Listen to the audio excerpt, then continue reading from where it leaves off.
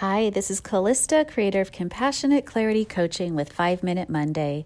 5 Minute Monday is my offering to you of a way each week to take 5 minutes to create space in order to create discovery. As we know ourselves, our pathways forward come to light. This week, my invitation to all of us is to continue good sleep time practices. So today is number 2 in a 2-part series on sleep with our 5 Minute Mondays. And we are doing that so that since sleep, as I shared last week, since sleep can be a challenge for many people for many different reasons, it becomes something that really inhibits the flow in our lives. And it challenges us. It challenges that process and that connection and that gift for us.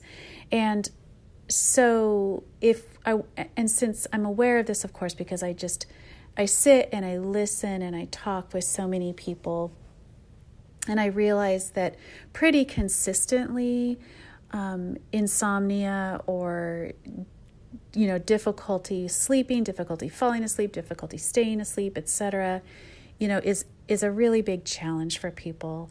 And so because we want to be in the flow, because we want to access our best knowing of ourselves, our best personal and intuitive wisdom, it's important that we actually tend to our sleep time.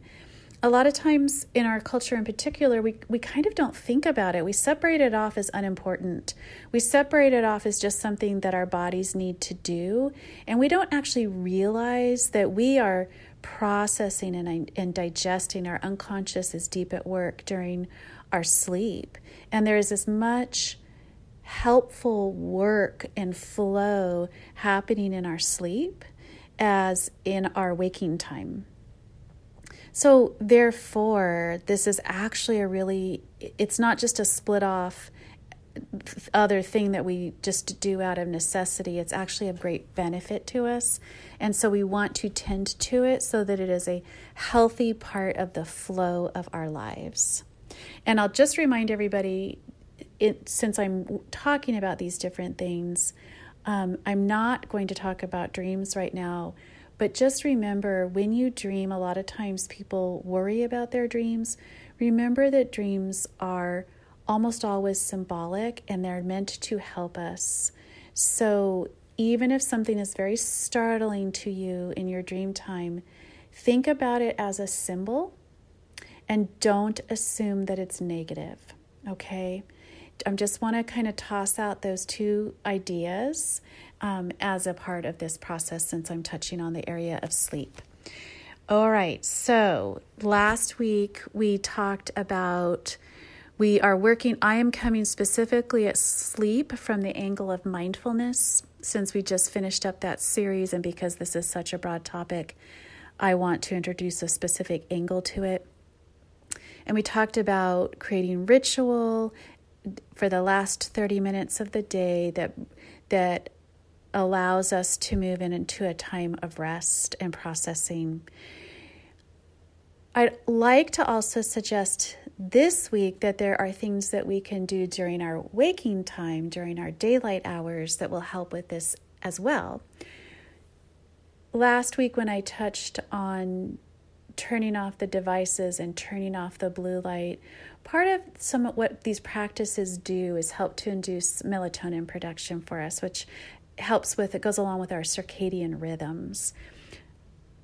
What we can do to help ourselves with that during our waking time is to get outside daylight into our eyeballs. Don't look directly at the sun, and there's other things we want to be careful about there. But in particular, if we're just outside, letting daylight into our eyes, particularly in the mornings, it will help to set our circadian rhythms and help with our melatonin production. The other thing we can do that really helps is to get a little bit of exercise. That really helps to burn stress out of our bodies, tire us out a little bit. It helps with the tilt feeling. And so it's been found that a little bit of exercise during the daytime, and again, circulation and movement, this is not, go out and go crazy, but movement and circulation help with the rhythms of our bodies, and that's what we're after, so that we can create some rituals that help with our sleep time. So daytime, think about letting that daylight into your eyes. Think about some movement and some rhythm and some circulation, and then create that bedtime ritual 30 minutes prior to being asleep.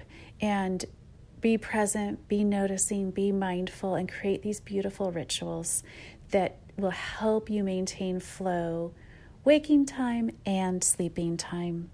Okay, thanks so much for listening. I hope this week this practice might resonate for you, creating new space for discovery. Until next time, may you be well. Further information about me or my coaching practice can be found at CompassionateClarityCoaching.com.